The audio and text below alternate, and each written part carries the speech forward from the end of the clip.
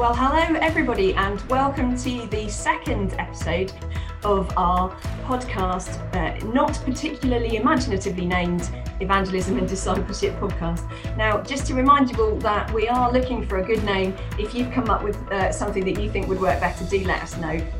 We're not stuck on that name, are we, Dave? Well, it's hard to believe that there could be anything better than that name, but just in case there is, we're definitely not stuck on that name. No, indeed. Well, it's nice to be with you again, Dave. We've got a great episode ahead of us today, talking about sports and well-being and the ministry of that, and in the Church of England. Yeah, I'm excited about this episode. It's a big passion of mine. So we're hearing from Bishop Libby, Libby Lane, who is diocesan bishop at Derby, but she's also the lead bishop for sports and well-being, isn't she?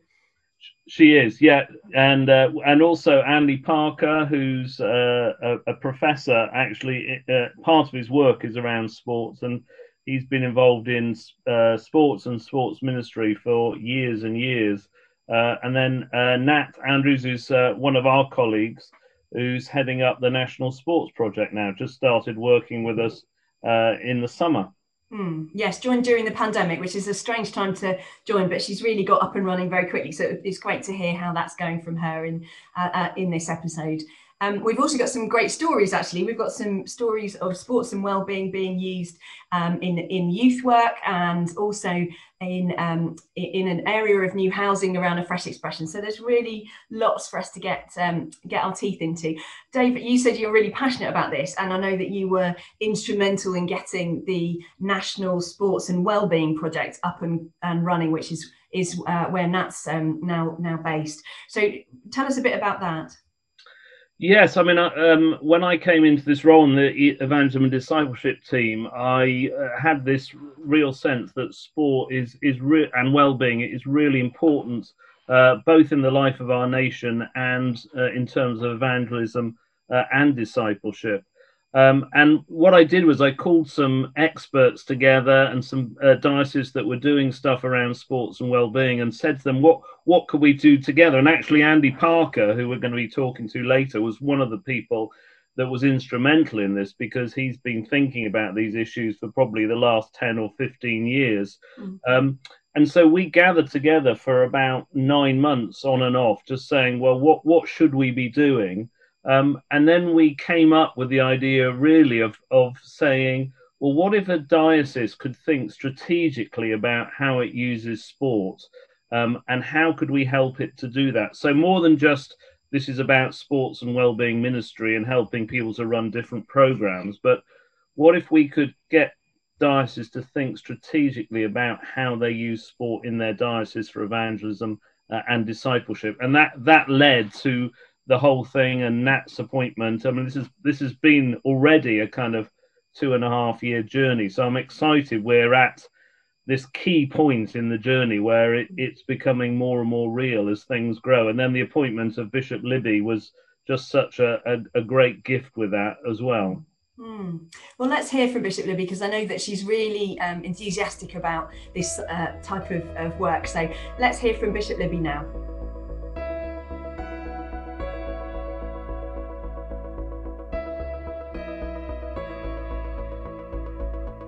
It's great to have with us today Bishop Libby Lane.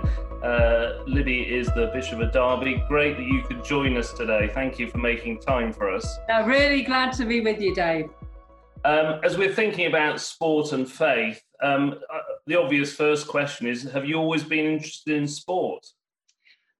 Yes.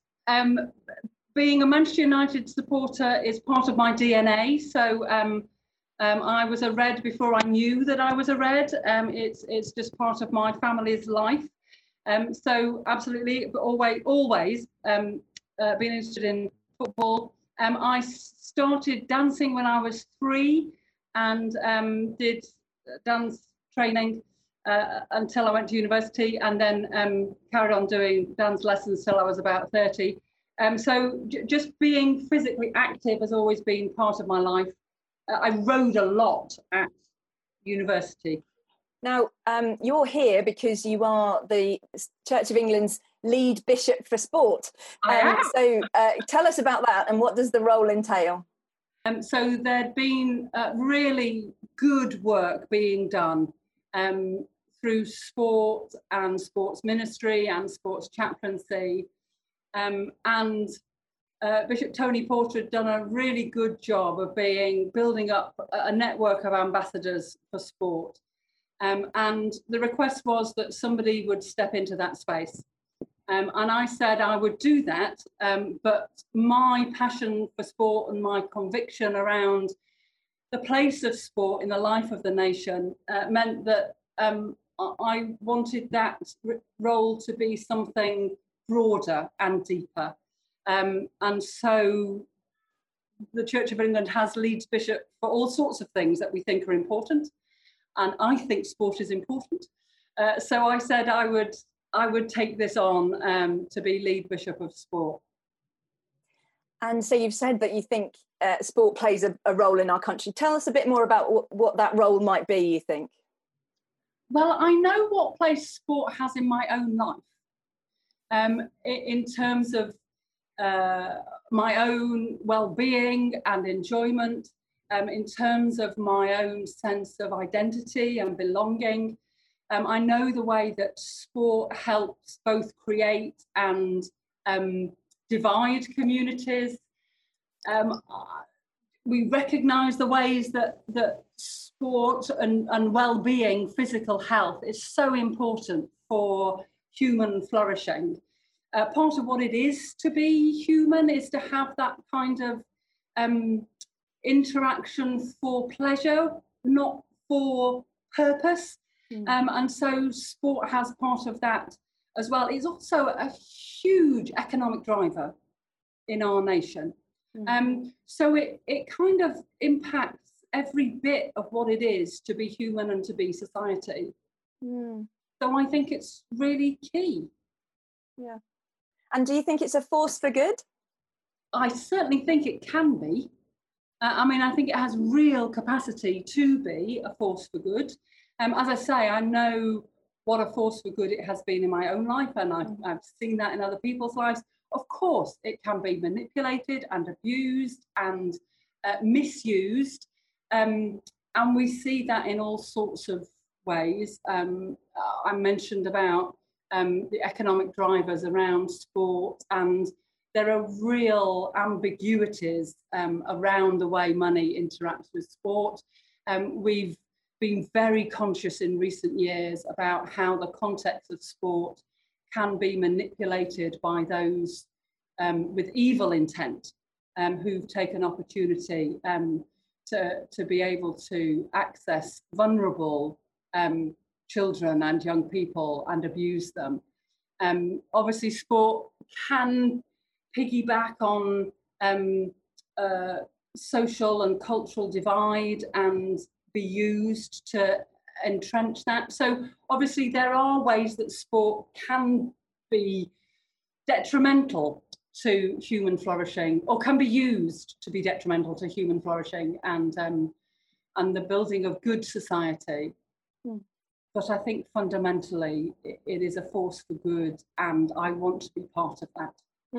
I'm 43, and I think it's only in the last 2 years that I've seen women sports and athletes in positions of, say, commentary on matches, or punditry, or the cricket Sky Sports cricket team as commentary team has got some fabulous strong women's voices in there.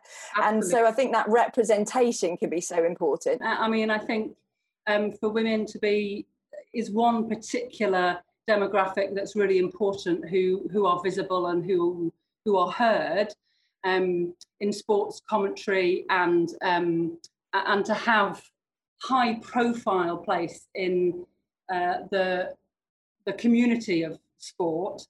But it's not only women, is it? It's Black and minority ethnic, it's those with disabilities or different abilities, it's those from all sorts of demographics who are overlooked or ignored or suppressed. So it's really, sport can do that. Sport can give voice to people. Sport can be a place where people see themselves and are given hope and desire and see possibility. Sport can be a reflection and echo of the kingdom of God, therefore. Nice, I like that. I mean, as you said, sports impact in the country is huge. You know, probably up to half the population in the country are playing sport. But sometimes I think the church has seen sport as a threat, you know, the whole Sunday morning thing and kids don't come and stuff. How do you think churches can be more involved in sporting activities in their communities? Well, I think the first thing is that if half the population are involved in sport and physical activity and leisure activity that includes physical movement, and I suspect that ends up being more than 50%, that's people who go to church. And so I think the first thing we can do is just be people and to join in with the things that we find life-giving and are good for us and give us pleasure, and join in those with our neighbours and our colleagues and people that we, meet in the rambling group or in our gym or, in the toddler gym club that we go to with our kids. Whatever it is that we do, just be people and be disciples while we're being people. So I think that's the first thing. I think also, of course, the huge cultural shift that we've been through in the last couple of generations has impacted inherited practice of church attendance on a Sunday, and the availability of sport over the weekend and the expansion of kind of ordinary people engaging in sport, including children and young people, has impacted that. But it's not the only thing that's impacted that. So I don't see that as of itself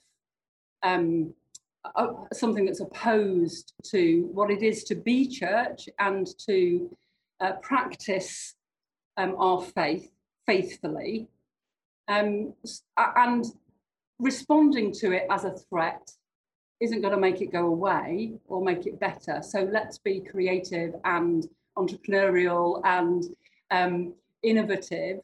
Honour sport and physical activity for the blessing and the godly thing that it is. Our bodies are the stuff of God. We're gloriously and wonderfully made. God treasures our physicality. God chose to take on our physicality. We should rejoice in that and find ways to rejoice with others who, enjoy their embodiment and want to improve the ways their bodies work, or use our physicality as ways of making relationship and connection and sense of purpose. Those things are things to be rejoiced in. And actually, I think particularly now, churches can be catalysts and agents for facilitating that common good around physical activity and physical well-being that so impacts our mental and emotional and spiritual well-being. And we can get in those spaces and actually transform lives for good by being intentional about it. It's interesting, isn't it? There's quite a lot of sporting language, for instance, in the New Testament, running the race and training and all those, and that link between discipleship and discipline, is a strong link, isn't it, for people in sport? It absolutely is. And there is something about discipline and sport that is valuable around discipleship. There's also something really important, I think, about pleasure. And as I was saying earlier, just wanting to delight in our bodies, that is also deeply biblical. And so, there are ways that those echoes those metaphors can help us make connections with people who are really comfortable in sport and physical activity and not so comfortable in the things of faith and religion and the spirit. And those might be valuable tools to use. But I have misgivings about the church appropriating sport simply as a means to an end, that doesn't genuinely recognise and honour the sport and physical activity and the value of that for itself, and recognise God in it. So just using sporting metaphor or occasions of sport to try and shoehorn in, religious stuff, I think we need to be careful about that. That feels like a bit like a kind of a misappropriation that people will see through anyway. People aren't daft; that they know whether we're doing things with integrity. Yeah. It reminds me a bit of that line, and I'm sure people will kind of email us in and let us know this, but that line from Eric Liddell in Chariots of Fire, I don't know whether he actually said it, but that line of, I feel God's pleasure when I run, is very much what you're saying there, isn't it? It's about the way it is. It's about God's desire that we are fully what God intends us to be, and that includes fully valuing our bodies, whatever our bodies are like. I mean, most of us don't have bodies that do what Eric Liddell's body was able to do. We don't get anywhere near close to that. But that doesn't mean that we don't feel God's pleasure in being fully human. Yeah, there is something about sport that does that, doesn't it? I was playing cricket last night. We lost. I was out for one. Still came back and said that was a great evening. Enjoyment of it, being with other people, the sunshine. Good for you for being out there and doing it. I'm afraid my sport is mostly engaged in from an armchair nowadays. Well, I think the way my season's gone so far, it may be my last, but I'll keep going. The other bit I was going to ask you linked to that is, obviously we're starting as the Church of England this National Sports and Wellbeing Project, working with 7 pilot dioceses, and you've been very much involved in that, Bishop Libby. I wonder what some of your hopes in terms of the outcomes of this project might be. Well, I think we've touched on them really. These are, I think, spaces for exploration and innovation and experimentation, and I think they are. Some of it is new to us, although not necessarily new of itself, and some of it will fly and work really well, and some of it won't. But that's the way it's meant to be with pilots. That's okay. So I don't want to be too tied to it hasn't worked if these particular key performance indicators haven't been hit. It's more that an outcome will be opening up these prospects and possibilities, not just for these 7 dioceses, but much more widely. I would hope an outcome would be something of a shift of culture. The church, certainly the Western Protestant church, doesn't have a very good history with bodies. I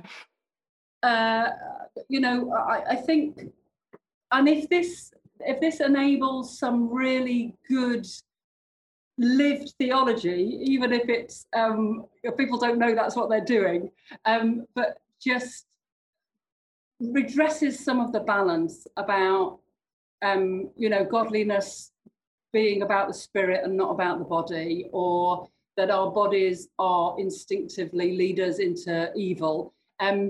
If these pilots redress some of that, I think, fundamental misconception that sometimes the church has or has been understood to have, that too would be really good.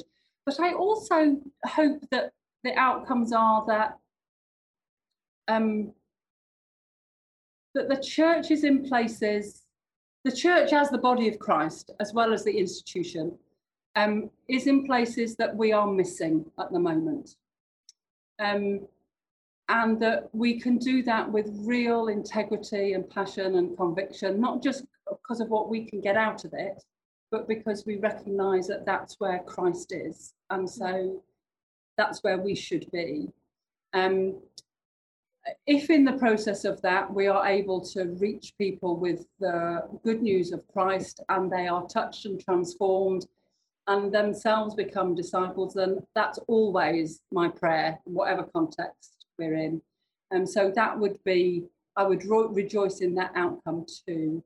Yeah, I'm really encouraged actually to hear that kind of incarnation being so much at the heart of that. I've found that really, really useful. Thank you. And yes, thank you so much for joining us, Libby. 2 final questions. Yes. Which sports person do you most admire and why? Yeah, you told me you were going to ask me this question. I find it really, really hard to narrow this down. But I'm going to say Rio Ferdinand. I loved watching him play football, so you have to excuse me, Dave, because it gives me an excuse to return to Manchester United. But partly the reason that I mention him is because he's so clearly flawed. I mean, he's seriously flawed, but he has faced those flaws. And the reason that, I think he was an exceptionally good footballer in an era when it was a delight to be a United fan, but actually it's not that reason why I mentioned him. It's because he found a way to use that platform to be human and to really intentionally give other people permission to be human. And I think particularly his work around facing the grief and the grief his family faced when his wife died and his mother died, and being part of the kind of cultural shift around mental health that he's been so articulate about. So he's not a perfect person by any stretch of the imagination. There's lots of decisions he's made and things he's done that I would not want to condone or encourage. But it's being a flawed human being who nonetheless has used his platform to address things that I think really matter. Yeah, no, that's a good shout, I think. I'll just remember he played for West Ham and Leeds as well as part of that. Yeah, pass over that. Yeah. Lastly then, just a bit more sport trivia, but if you could travel back in time to any significant sporting event, what would it be and why?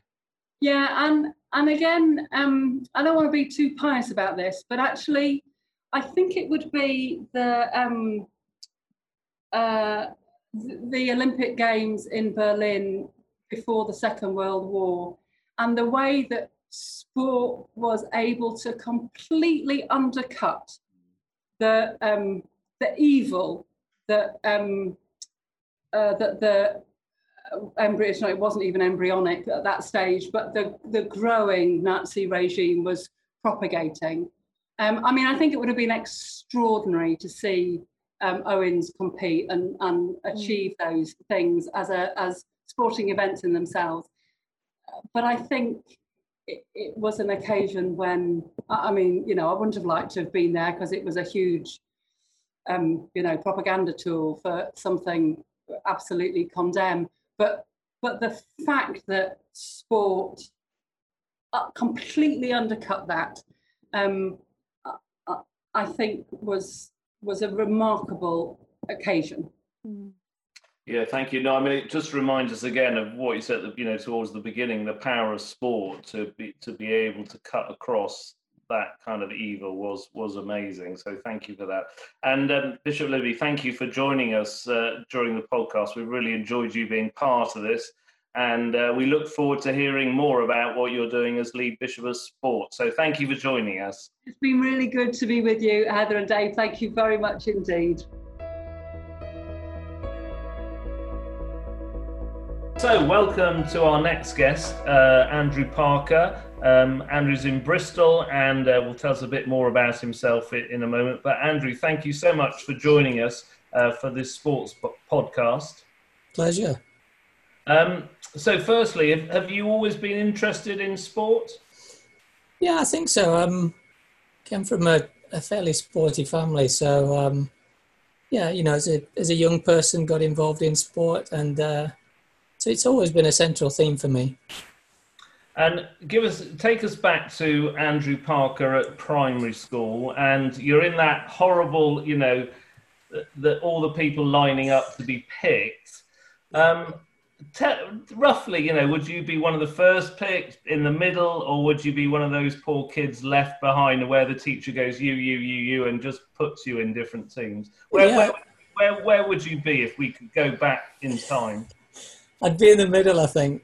I wasn't great at sport at school, so yeah, probably middle. And of course, I was a PE teacher in my early working life, and that probably stimulated all of that. I think it sort of taught me something about not leaving children out or trying to be fair to people, and so that bounced into my career. It never left me. It scarred me, clearly. But it does a lot of people, doesn't it? Actually, those experiences from school. Yeah, it's funny when you tell people you were a PE teacher. You know, you say it just in passing in social gatherings, and somebody will say something about cross country running. Are you the person that made people go, well, of course I was. I wore the ski coat, and you were in your shorts. That's why you become a PE teacher. I love it. Now, you are not just Andrew Parker, but you're Professor Andrew Parker. So does that mean you know all the answers on questions of sport? No, I'm hopeless at question of sport, but I love Phil Tufnell.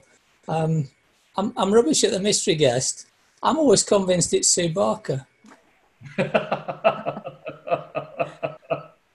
So tell us how do you become a professor in sport? Yeah, I think, once I got working in university, I went from PE teaching to training PE teachers.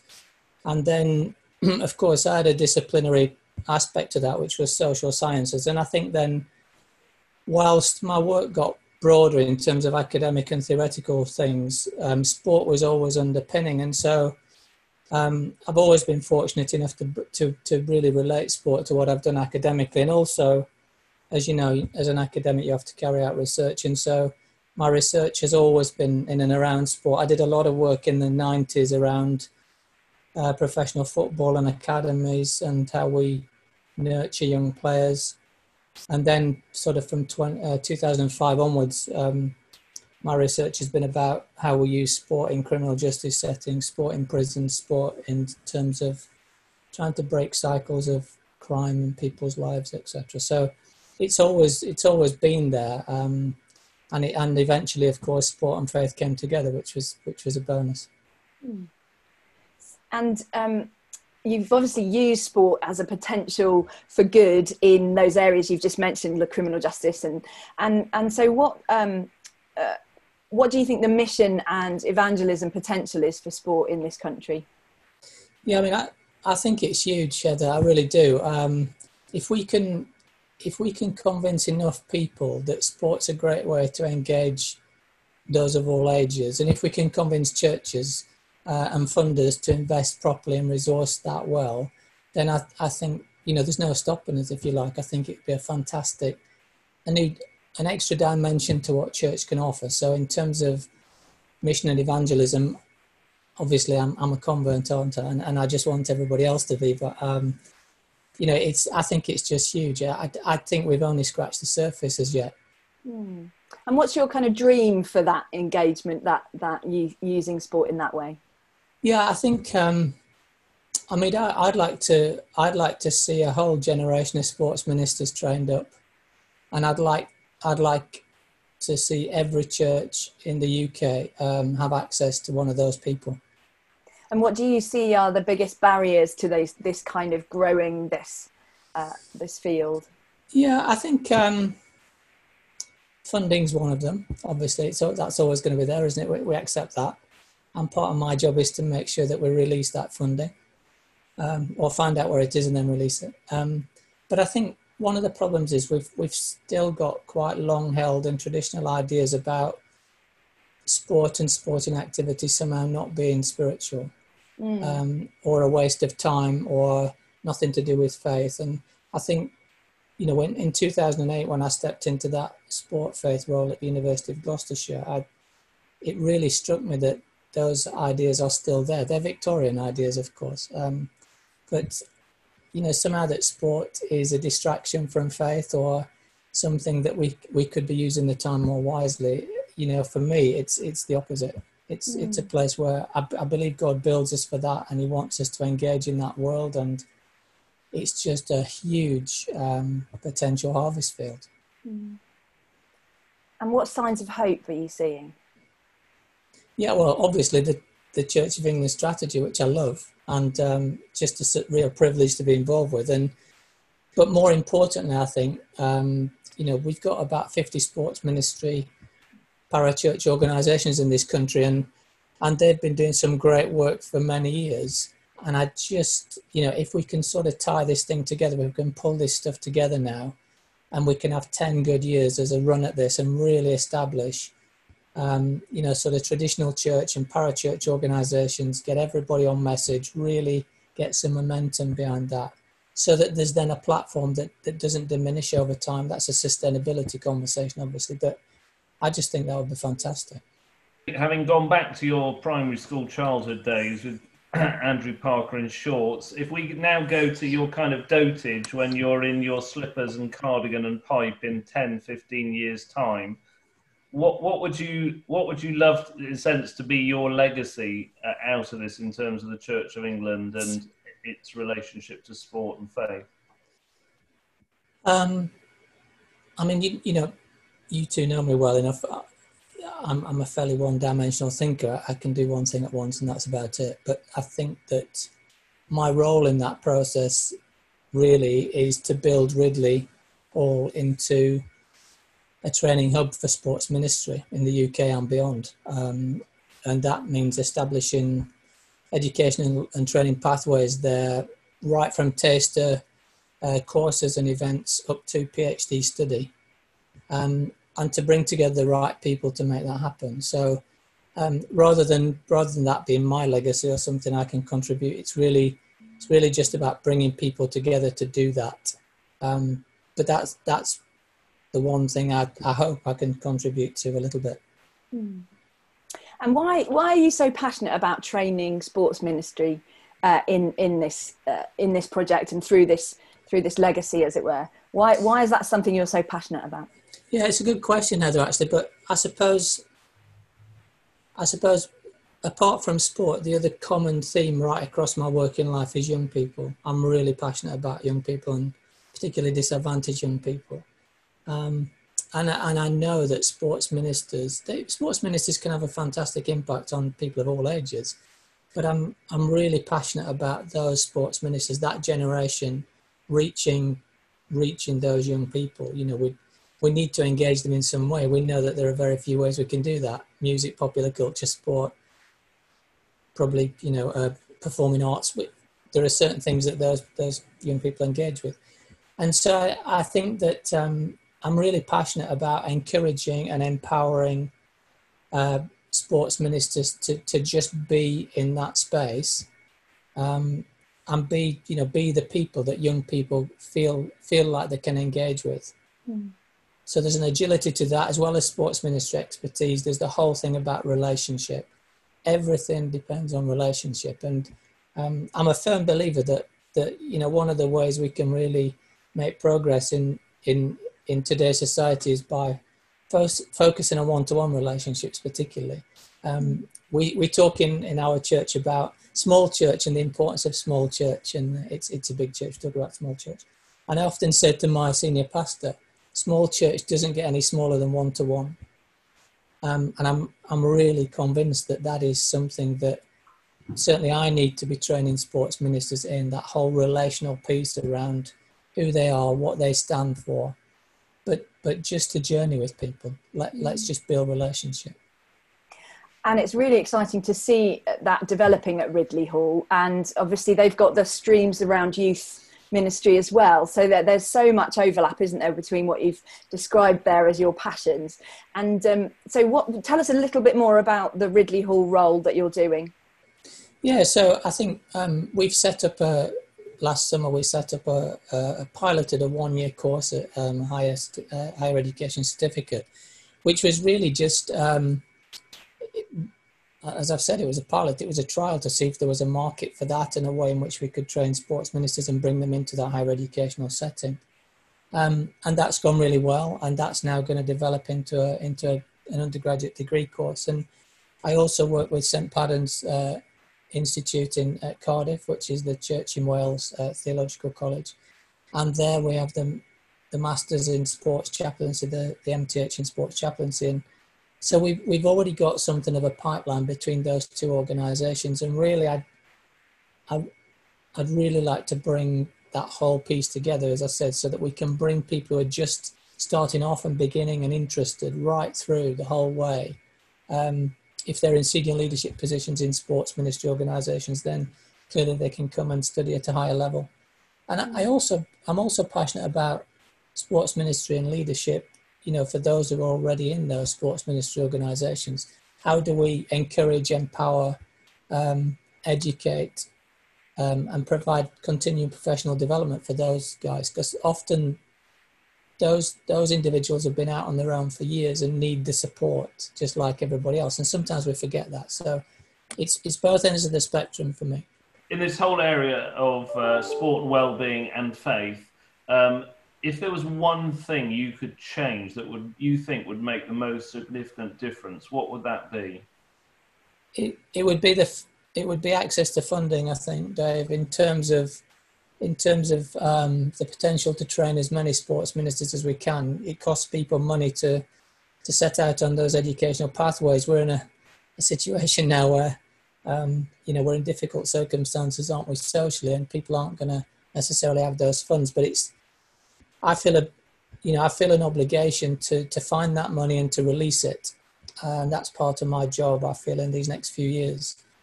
So it's just really about, I've got to convince funders that this is a good thing to spend money on, be they faith-based funders or secular. And to do that, I've got to make a strong case for why we need sports ministry and sports ministers. I remember Mark Russell saying that he had all the money that he needed to do all that God had asked him to do. It's just that it was in other people's bank accounts, which I like that line. That's a great thing. And I think, I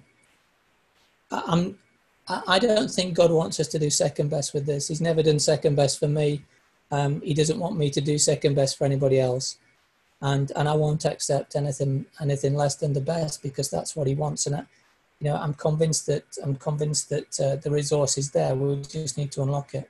So Andrew, thanks so much for joining us. And so our final question is, if you could travel back in time to a significant sporting event, which would it be and why?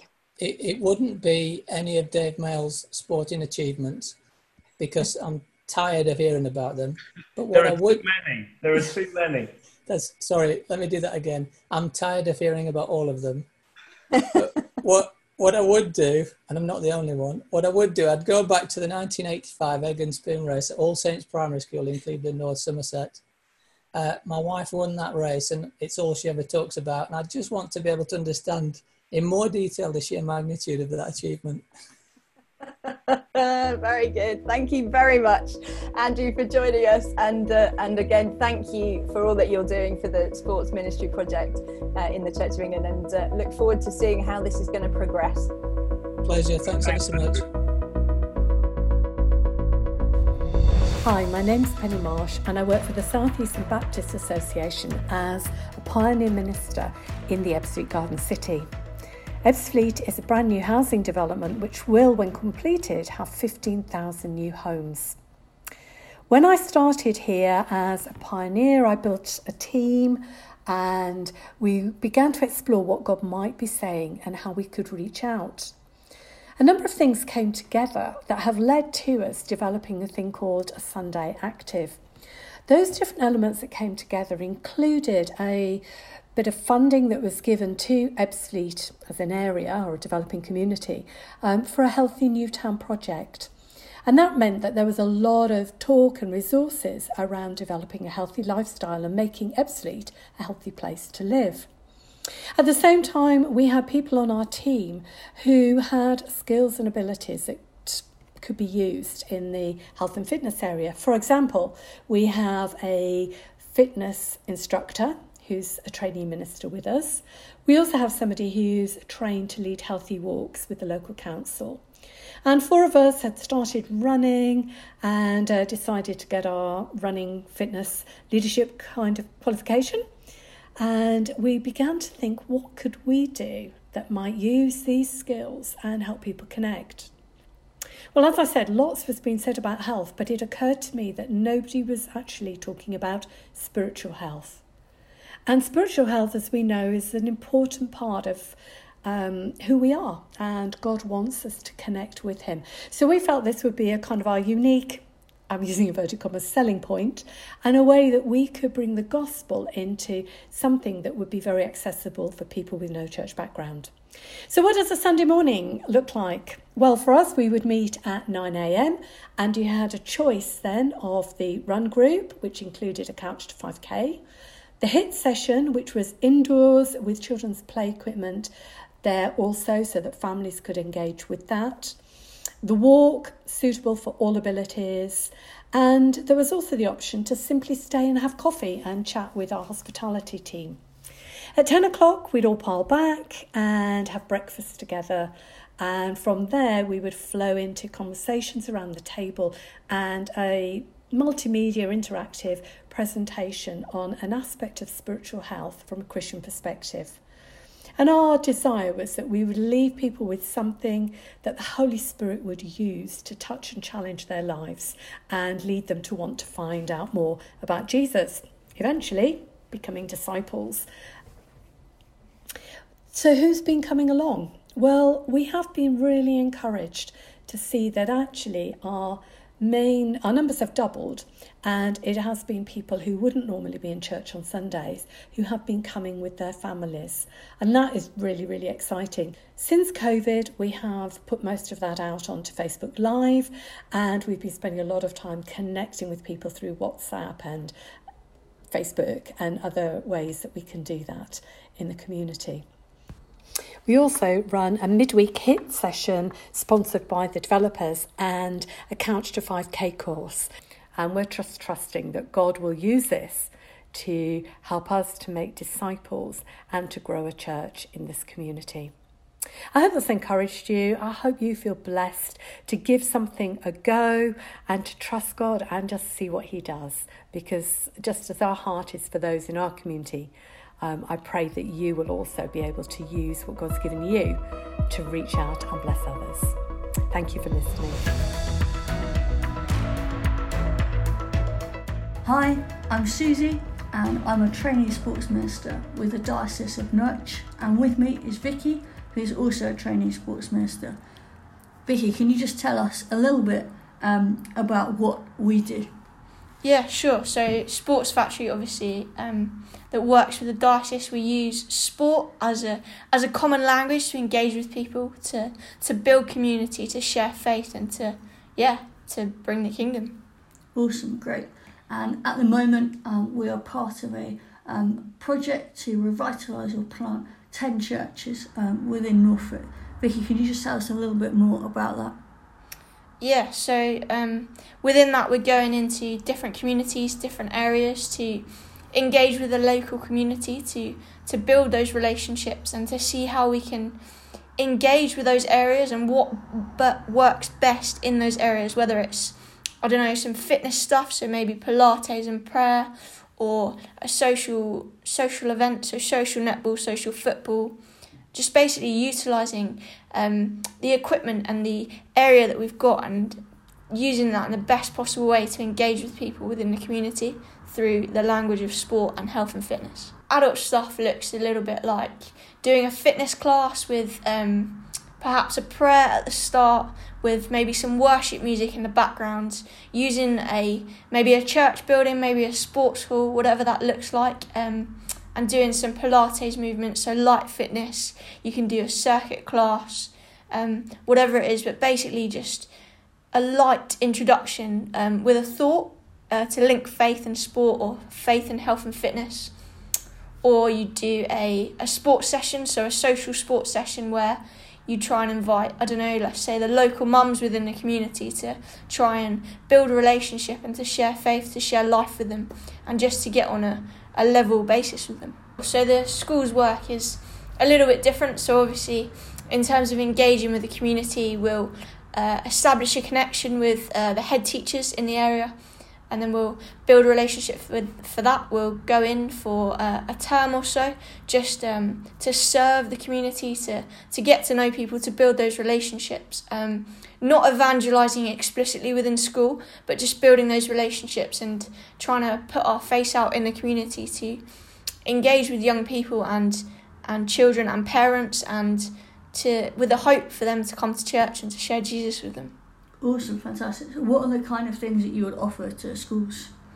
Yeah, sure. So things that we'd offer to schools are, let's say, a lunch club, so facilitated sport, whether that's, hockey, netball, using the space that they've got, using the multi-use games areas that they have, or the playground or the space, and just being an extra pair of hands to, again, build relationship and just to use those spaces to run sports sessions. We offer coaching sessions, so all our coaches are fully qualified with whatever level that you need to coach within schools, so we're clued up within that. And sometimes after school clubs as well, in special sports. Fantastic. Can you just tell me about the new initiative you've got using the RE curriculum in schools? Yeah, sure. So Active RE, it's a great and fun way to share RE with children and older. I find it thrilling myself. It's so fun. There's a specific game within the creation story where you have to act out every single element of God creating the world, and it's just so fun to see the children come alive, to see their energy be built up through learning about the Christian faith. Fantastic, amazing. They certainly are good fun. I've enjoyed many of them before. And what is kind of the overall hope for the project for the churches? The hope for the project is to revitalise or plant 10 churches within however many years, to see God's kingdom come, to build relationships, to invest in communities, and just to see faith just expel in those communities. We just want to see God's kingdom come and use the language of sport and health and fitness and well-being to do so. Fantastic, thank you so much.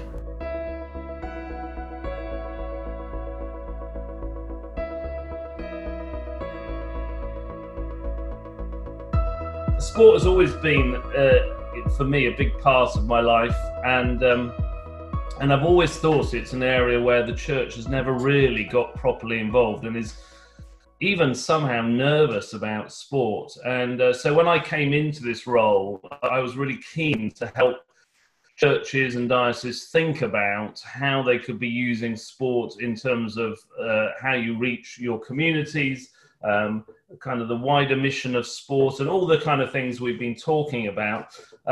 And we've been able to develop a whole sports project. And it's great that since June, we've had Natalie Andrews join us as a team in the role of lead for this sports project. And Nat's with us now, and we're going to hear a little bit more about it. Tell us a little bit about your background, though, Nat. Yeah, sure. So, well, I'll just tell you a little bit of background right from when I was doing cross country when I was 11. Shall I?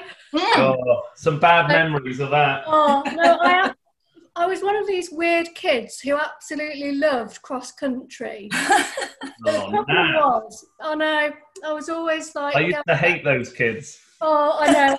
I was also the kid that was always sick at the end of it as well. But I pushed myself so much. Oh man. But at one point when I was 11, I got the opportunity to choose between dance, which I was really rubbish at, or cross country. And stupidly, I chose dance because I thought at the time that was the kind of thing that girls were supposed to do. Oh, yeah. Even though I was really rubbish at it.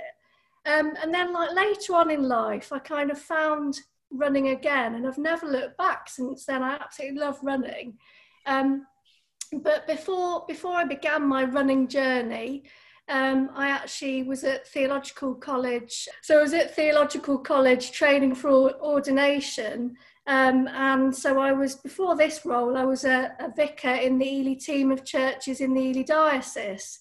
But then when I saw this role advertised, I was like, wow, something pioneering, something new, something being able to bring the sport, my passion for sport, in a pioneering way. So I'm really excited about this project. Now, do you think that that this role could have been done by somebody who wasn't into sport? Well, I guess, to be honest, I guess it could be, yeah. I guess you could have done, yeah, because really it's about just being where people are. And I think that's the whole thing about this project, is actually we're using sports as the vehicle to reach people. Because what we found is that there's 50% of the population each week involved in some kind of sporting activity or physical activity. And so why wouldn't we go where those people are?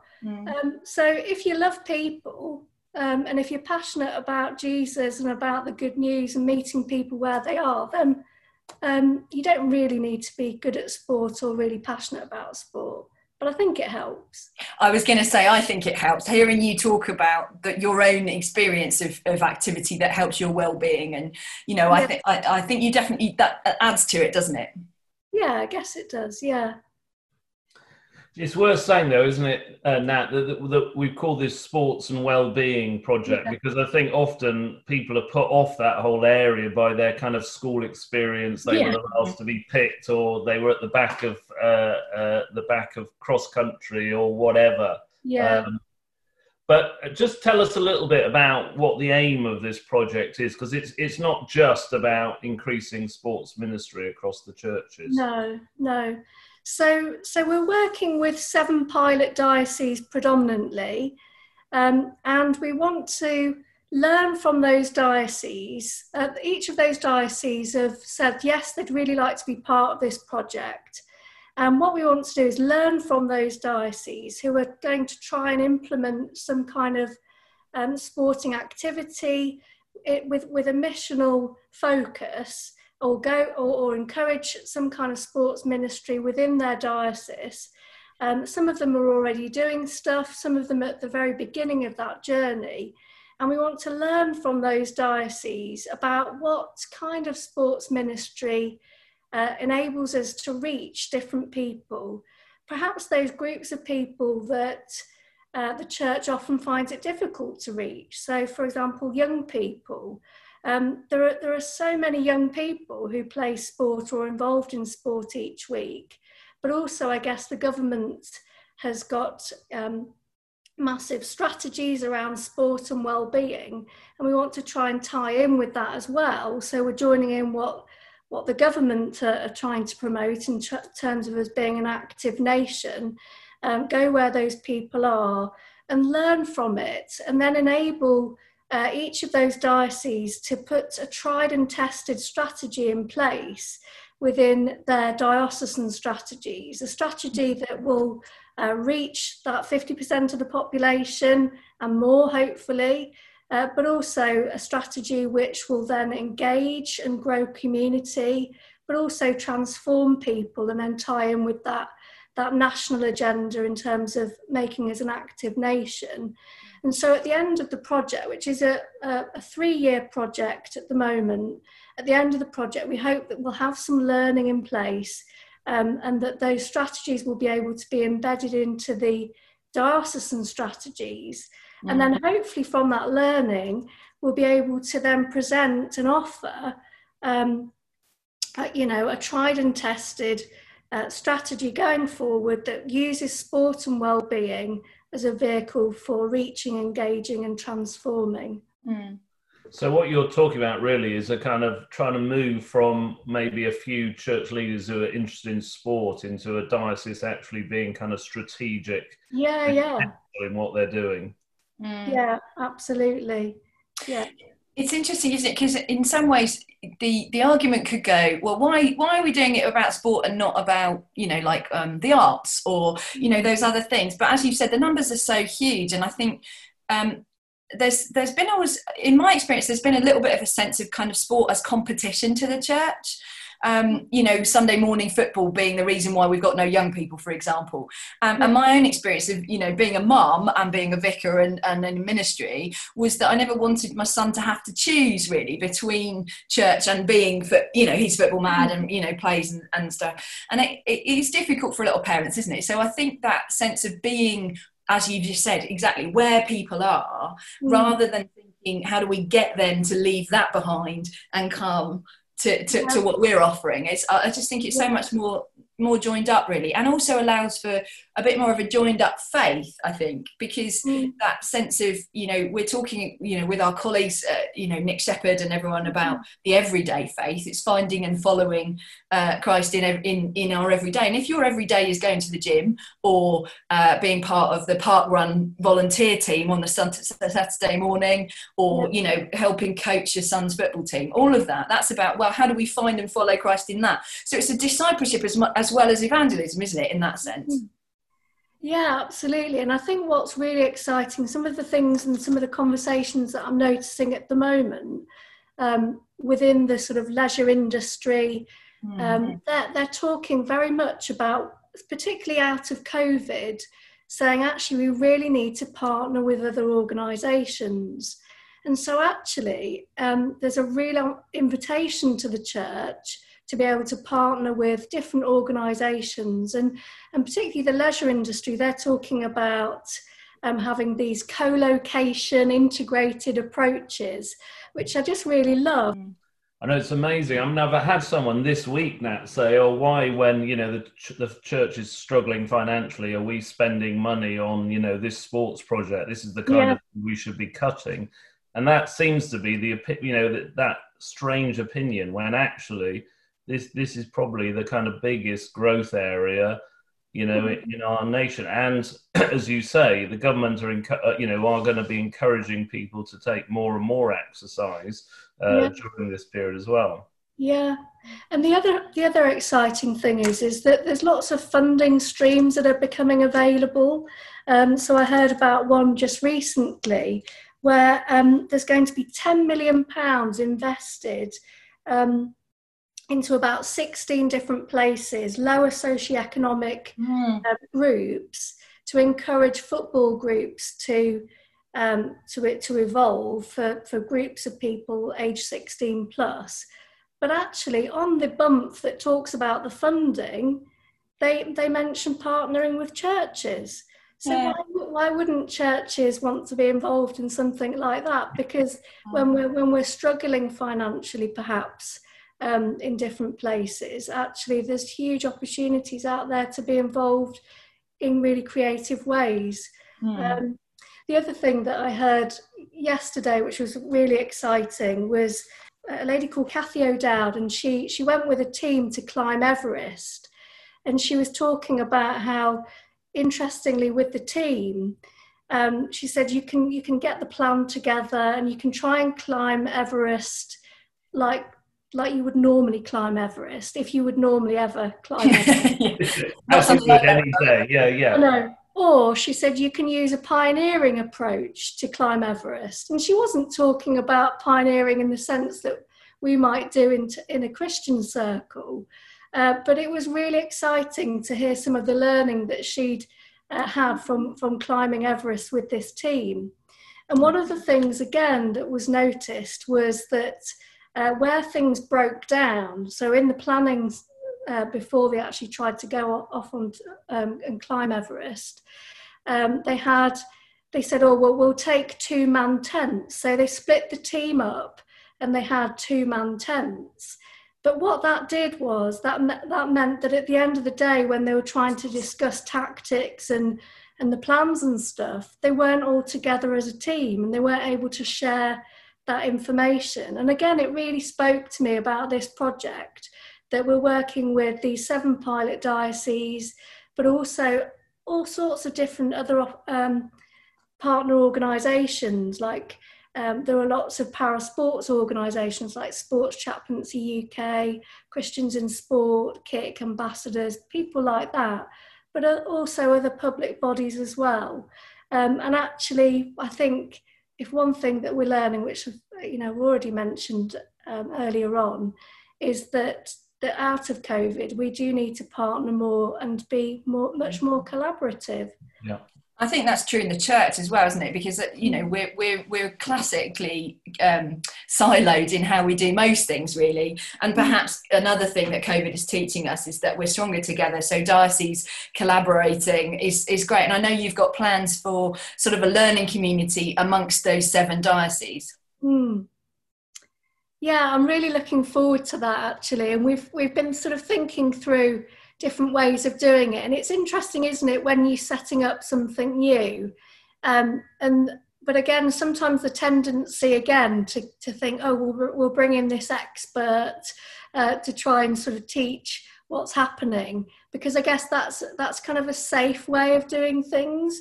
But again, I suppose what we want to really instill with this project and with the learning community is that nothing's a failure. Years ago, I remember I was part of a learning community with, I think it was called Partnership for Missional Church. And they used the term, the most excellent failure. What's your most excellent failure? And I guess as part of the learning, we want to encourage those dioceses to be really radical and just try different things, and for us to be able to learn from one another. And not so it's just a nice talking place, but actually that things are tried on the ground, stories are then fed back in, and then we can monitor and evaluate how things are going, and then say, actually, these are the best ways of reaching a particular group of people, perhaps. This works really well in an urban setting, this works better in a rural setting or with this particular people group. So I'm really excited about the learning community. That's great. I remember Dave saying once, I don't think it's your phrase, Dave, but you said there's no such thing as failure, only prototype. I think it might have been a James Dyson quote, actually, possibly. But anyway, that sense of we want more failure because you learn through that, and that's experimentation and prototype. So yeah, there's loads of opportunities for that. And I wonder if, with COVID changing the landscape so much, that the kind of old ways, as it were, of the familiar ways that we would approach an issue, they're just no longer good, are they? They're no longer fit for purpose, really. And so now we've got that opportunity for more experimentation, almost made to be something that we have to take on board, even if that wasn't something we were that comfortable with. So perhaps we can be the R&D department rather than the E&D department. Yeah, I guess with all that, I just wonder, how do we manage the anxiety around that kind of risk taking? Does she not realise we're meant to be questioning her, Heather, in this? And No, I know. Sorry. No, it's brilliant. No, it's such a great question, isn't it?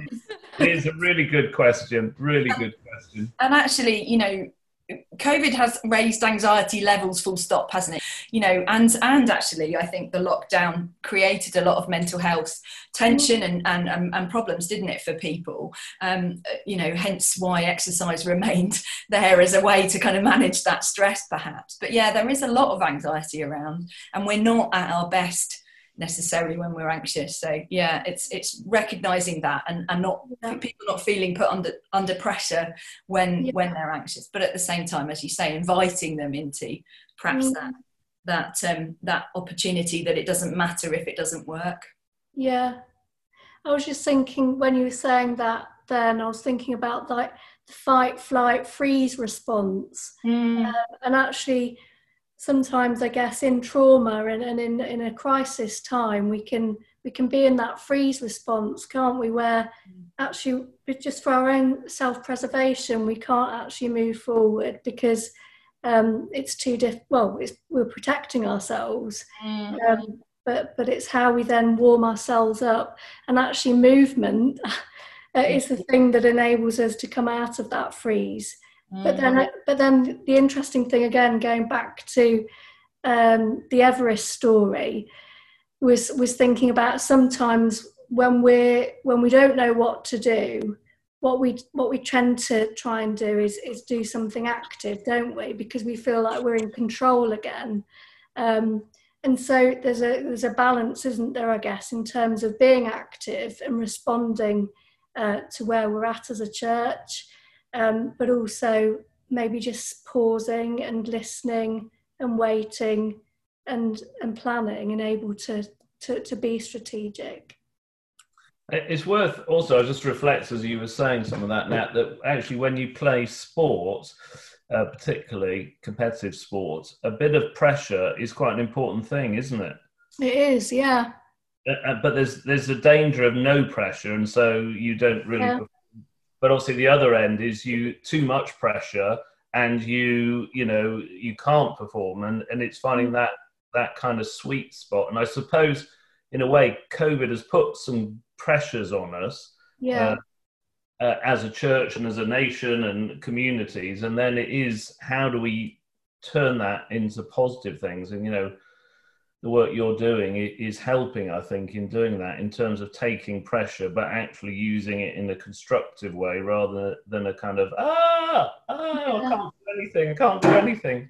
Yeah, that is perhaps where sport is so helpful for our spirituality as well and our growth as people, isn't it? In that well-being, and sport does teach us about ourselves. Earlier on in our podcast series, we spoke to Archbishop Stephen, and that sense of kind of how we are aware of God's presence in our lives, weaving through our lives. Actually, sport gives us some skills in that, doesn't it? In terms of knowing ourselves, and as you say, Dave, perhaps knowing when we're at our best and when we're not likely to respond in the way that's going to be Christ-like or whatever, so there's so much in sport that does equip us, I think, not just, well, I suppose it's as St. Paul says, to run the race, isn't it? To be in the Christian life, as well as kind of helping us to feel better about the times that we're in, as it were, or manage all of that.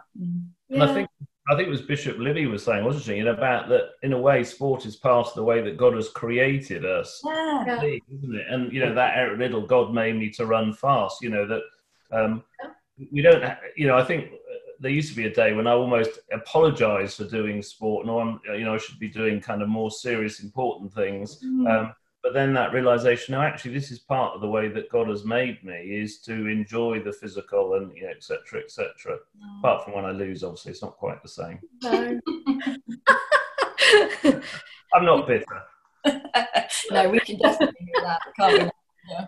And also, I think just going back to that thing about everyday faith and being an everyday missional disciple.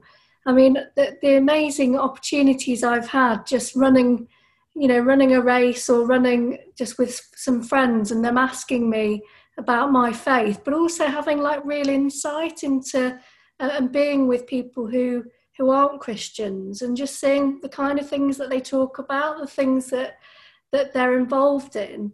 Actually, I began to realise when I was a vicar, I began to realise how little I was spending time with people who weren't Christians. Most of my time was spent in the church. And I thought, I've got to do something about this. So I joined my local running club, and I've had far more opportunities to share my testimony with people in that respect than I had often in the church setting itself. Yeah, brilliant. What do you think we can learn from the world of sport? I'm really aware of things like Park Run, for example, which are fairly new, aren't they, in the grand scheme of things, but have created so many local links for people, so much community. There's a lovely culture in Park Run, and I just really feel like there's so much we can learn as the church as well as contribute. Yeah, no, absolutely. I think one of the great things about Park Run, for example, is that anybody can go. It's really, really inclusive. And I love as well how they've partnered with GP surgeries for sort of social prescribing. So if somebody's recovering from a heart attack or something like that, then the GP might prescribe parkrun for their recovery and their rehabilitation. One of my friends, he works in the learning disability sector, and he was really keen on enabling some of his colleagues to encourage people to come along and try parkrun. And it's been amazing, and it's so lovely to see. You've got the people who go out and they do a 5K in 16 minutes, and then people who take nearly 50 minutes, but it doesn't matter because the culture is really inclusive. So I think we can learn a lot from that in that way. I also think the way in which they get people to volunteer, again, it just feels really easy to be a volunteer there. I've just gone along and they say, just put your name down. I know like there's safeguarding issues and things like that we've got to be really aware of, but I think the way in which they handle everything is really, really well done. And it makes volunteering easy. So I think that's another thing that we could learn from parkrun. And then also they think carefully, I guess, about that. Yeah, there's the hospitality side, so they're very encouraging. So all the marshals and stuff are really encouraging. So there's a real spirit of hospitality. But also I think afterwards there's often coffee involved and cake, which is always really important, isn't it? So yeah, there's huge amounts we can learn from things like parkrun. It's about creating community, isn't it? That's what they're doing. Yeah. There's a lot of lessons for us as churches about, as you say, about how they've done it. Well, Nat, it's been absolutely fabulous to have you on the episode today, and it's great to see how the sports project is going to shape up and pioneer, hopefully, some new ways forward. So thanks for joining us. Yeah, thanks, Nat. Oh, thanks for having me. It's been brilliant.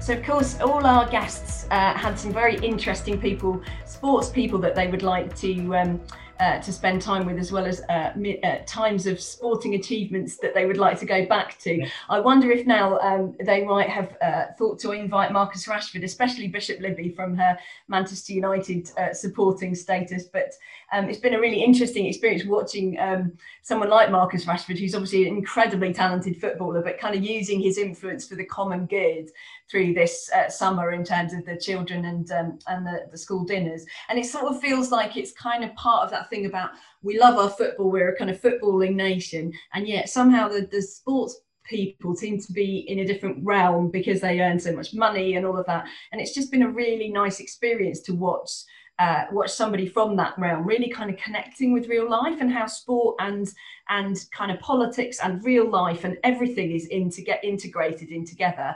I think that's been really encouraging to me, and sort of seeing the power of sport in some ways as well in our kind of national conversation. Yeah, I mean, I think Libby picked up on that, didn't she? And I think sport, has a massive impact, both for good and sometimes not so good. But 50% of the population are involved in some kind of sports and well-being. There's probably a lot more than that who are interested in it, who, like me, turn to the back page, as it were, before they turn to the front page. And its influence, particularly through the media, I think, has grown and developed. And, as a church, one of the dangers is that we spend our time complaining that people are at sporting events and not at church. And so we see it as a kind of either or rather than a both and. And for someone like myself, who's been involved in playing and watching sport all my life, I've never seen that divide between church and sport, and I've longed to bring them together. And it's great, to hear from Nat a bit about the project and how that's really beginning to happen through these pilot dioceses. And of course, COVID has really affected all areas of our lives, hasn't it? But I think sport has been very particularly affected, really.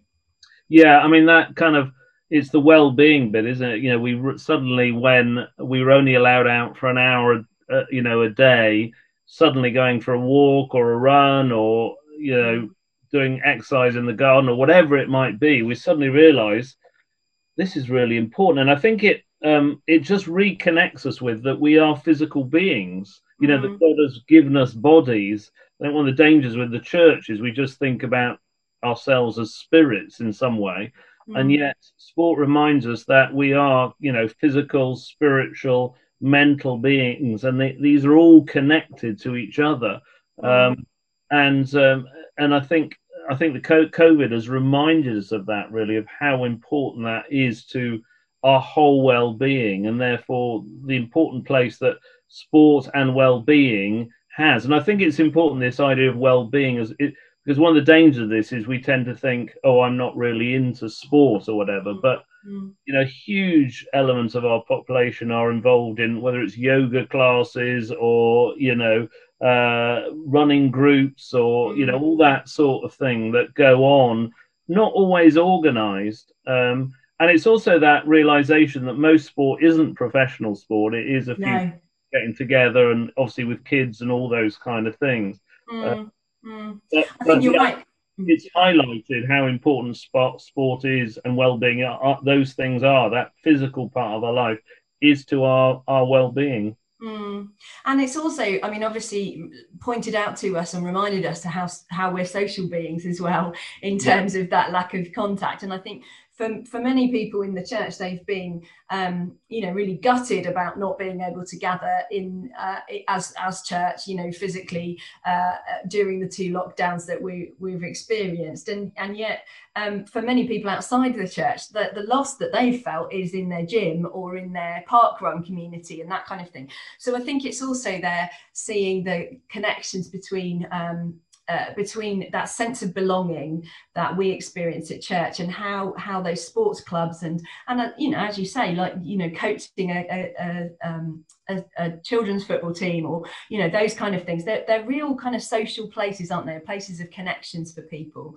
And I do think that's just part of it from a Fresh Expressions point of view, has always been that you can think that those relationships there are kind of prime for thinking about how God impacts on our community living, on how we are with one another, how we can honour one another as well. So I think that's something. I mean, I'm desperately missing the gym being shut, and I know you're missing your tennis during lockdowns, aren't you?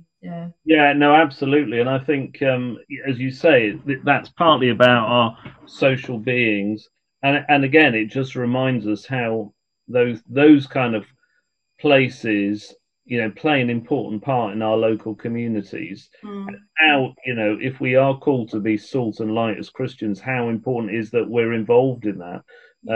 And that comes into some of setting God's people free every day, that actually this is all interlinked, and it is living out our faith in those kind of places.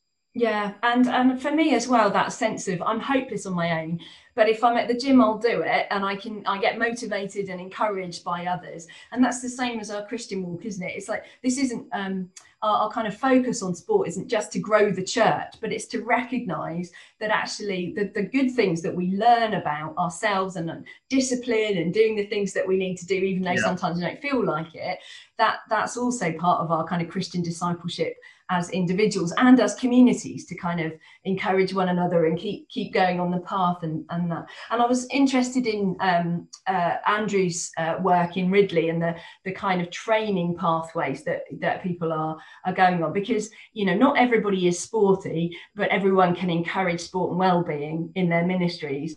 But obviously there is space, isn't there, for people who really feel very called to this area, in order to kind of really sort of catalyse this within the wider church and within others' ministries in parishes and all over the place. Yeah, I think that issue which Andy brought up of leadership capacity is really important with this, because unless we are building up capacity, as you say, both with those who've got that specific gifting around sports, but also just generally helping our church leaders to think about how they can equip people to be involved in sport, but also how it can be used both in evangelism and discipleship, then we need to be really intentional about that, and it's great to see what's happening at Ridley and beginning to happen elsewhere to enable that to happen. Oh, it's been such an interesting episode. I didn't know as much about the sports project as obviously you did, Dave. But I really hope that as we've heard from the stories in Ebbsfleet and Norwich as well, that we've kind of got everyone listening kind of got a better feel for where we're at in encouraging this kind of work. And we've always said that this podcast isn't meant to be the last word on a subject. So do get in touch with us if you're interested. Definitely. And you'd like to make some observations and comments or challenge us or kind of just really, take the conversation forward. So probably the easiest way to get in touch with us is via, if you're on Twitter, you can tweet me at RevHeath, REVHEATH, or at DaveMail4, mail as in MALE. And don't forget the 4, otherwise it'll be some other poor Dave Mail will be getting lots of strange tweets. You can also go to the Evangelism and Discipleship page on the Church of England's website, and you'll see there that the podcast has its own link, and then you can fill out the form there if you'd rather do it via email to us as well. And we'd really love to hear your comments about that. Thank you all for listening, and hope you'll tune in next time.